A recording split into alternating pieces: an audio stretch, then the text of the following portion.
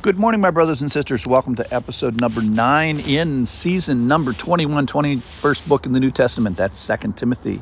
Today is going to be titled Dirt Under Your Fingernails. Yesterday we talked about God being a promise maker and a promise keeper. That is, that truth came out of his mouth the first time, and so that no revisions are ever going to be necessary. He's pure, 100% truth. It's emanating from his mouth. It's like this river of truth flows from God.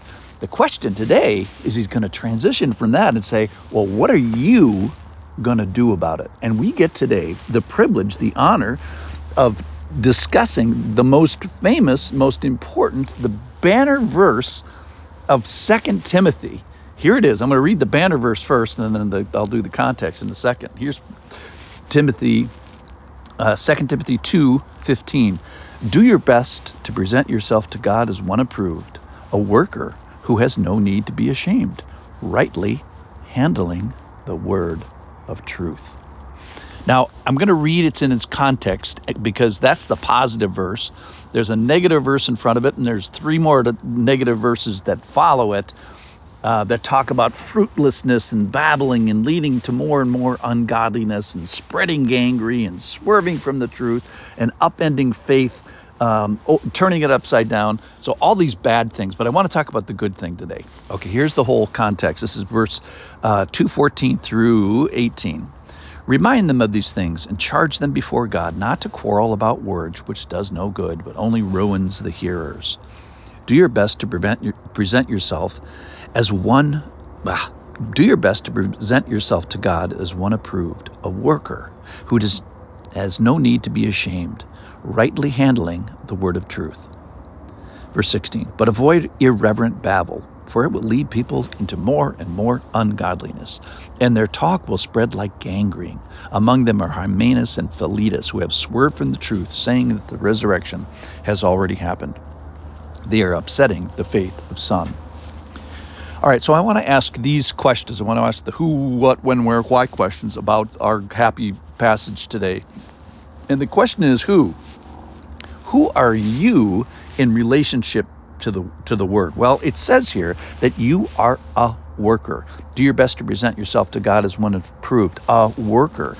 Now that means a laborer. It's a guy with his fingers dirty. It's a doer kind of a person. It's one who works with the soil specifically. So the idea here in the passage is you should be the one that has dirt under your fingernails. So the call here is not just to John Piper and not just to John Bunyan to have dirt under their fingernails. I hope, for example, your pastor is wrestling and fighting with God and fighting for understanding and discerning for his congregation. You want a pastor with dirt under his fingernails. That's not the point of the passage. The point of the passage is not does he have dirt under his fingernails. The point of the passage is, do you have dirt under your fingernails? So the question is not who is he in relationship to the word. That's an important matter and it's discussed all over Scripture, but not here. The question is, who are you in relationship to Scripture? It reminds me of the event in Acts 17:11 where Paul and Silas are on the second missionary journey. They leave Thessalonica. They go down the coast down to Berea, and they compare the Thessalonians to the Bereans, and they say the Bereans are more noble, for they received the word with all eagerness, examining the Scriptures daily to see if these things were true. So they had Paul as their preacher, one of the best preachers in the world, I'm assuming, who after he leaves, they pull out their Bibles, their Old Testaments probably, and see if what this new guy in town is saying is true. It's a very good example. Is Paul had dirt under his fingernails, preaches the word, but then the Bereans dug in and said, is this true? So that's the who. What about the what? The what is to handle rightly. So the question is, are you handling the word of God? Yes, everybody does. I don't care what faith you are. Every single person handles the word. Some by rejecting it. It doesn't really matter. And I don't care. This is God's denominal criteria. I don't care if you're Catholic, Protestant, Anglican, Orthodox, Muslim, agnostic, or atheist. The question is What does God care about? He cares about, are you handling the word of truth? That's more important than any of those labels. All right. So where? The where of this is that we are going to present ourselves to God, and the part of that is the when question. Well, part of it is, we're going to present ourselves, in the future and in heaven, but the emphasis of the passage is we are presenting ourselves now, today, rightly handling, approved, unashamed, today, handling with an eye towards the approval of God. When? Today. It's the now part of this.